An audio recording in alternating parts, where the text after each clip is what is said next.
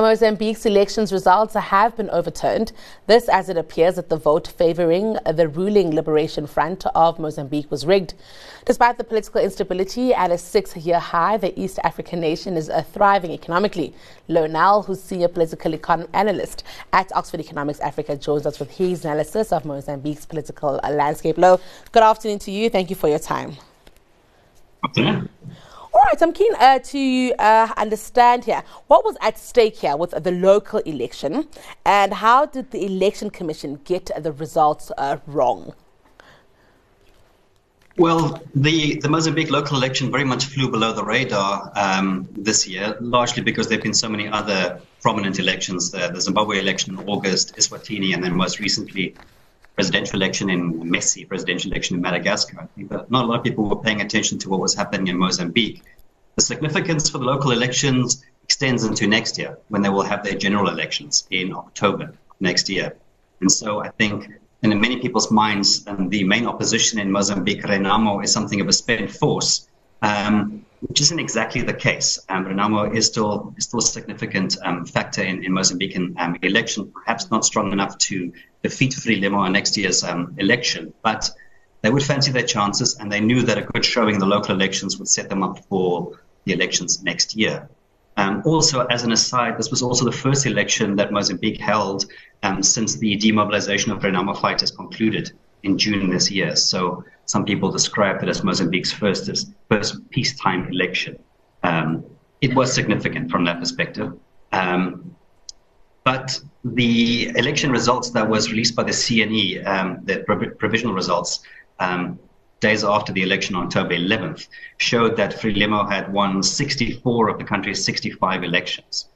The only one that didn't win was in Beira, where the MDM has been in charge for 20 years and was always likely to retain control of Beira. But Renamo immediately cried foul. They pointed out that the election results didn't gel with their parallel counts, and they were particularly upset about Maputo because they thought they were in pretty good shape to actually win in the capital, which is quite a remarkable thing if you consider the dynamics of the country. Renamo's support has historically been more to the north of the country, and they had a very good showing in Maputo. And so on October 26th, the final results were declared by CNE. No changes. Again, 64 of the 65 awarded to Frelimo. At that point, Renamo had already gone to certain district courts challenging those results, sometimes successfully, mostly not. But then it had to be validated by the Constitutional Council. And then so on November 24th, the Constitutional Council came back and had annulled the results in 4 of those municipalities, including Kelemani, which is the provincial capital of Zambezia up north, and 3 other municipalities, which then awarded to Renamo. They ordered the rerun in 1 town and a rerun in certain polling stations in 3 more. And they also shifted votes around in certain locations, but those shifts didn't result in a change in the final results. Significantly, that was Maputo and Matola, which is neighboring Matola next to Maputo. And that's, I think, Renamo was very disappointed. I think they were hoping that might be a significant shift in Maputo. The long and the short of it is, prior to the election, Renamo was in charge of 8 municipalities. They're now in charge of 4. Perhaps it could be more. With the original results, would have suggested that Renamo was a spent force and that they were nowhere. But it also meant that Renamo was threatening not to participate in next year's election, which would have been a disastrous outcome, considering that there's been relative peace in the country since the 2019 peace agreement was signed. And the leaders of the 2 parties have been playing nice and have been pulling in the same direction. I think in many ways, Frelimo shouldn't worry about being defeated by Renamo. It's not going to happen, I don't think. But there was something of a rather deliberate steal, as it were. And so it has really undermined the CNE and the STAE, which is their implementation body. And so the Electoral Council Commission and the guys who are in charge of it are now calling for these guys to be removed or to step down, because they simply can't have them in charge of another election, considering what a mess this one. It's a very interesting dynamic you paint for us here, because all of this happens while the Mozambican economy is thriving, Louw. Speak to us about, what's led to the country's fortunes over this period and just generally. Well, thriving might be overstating it ever so slightly. It is doing well.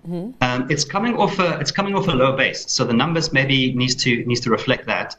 We saw in quarter three that the year-on-year growth was at 6%, which is terrific stuff. Compared to Q2 was at 4.8, and all of this has made us rethink our forecast for the year. We currently have our forecast of the year forecasting the country to grow at 5.1%. Previously, we had them at 4.4.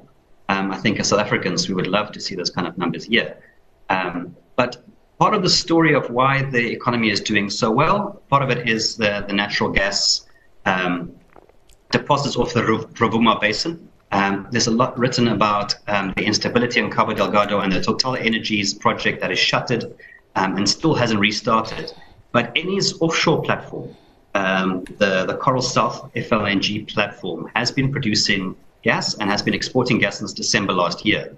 And so the main growth we've been seeing is in mining and quarrying, which will include the gas, of course, grew 43% year on year in the third quarter. And so some of the revenues from this natural gas is starting to come through, starting to make its way into the fiscus.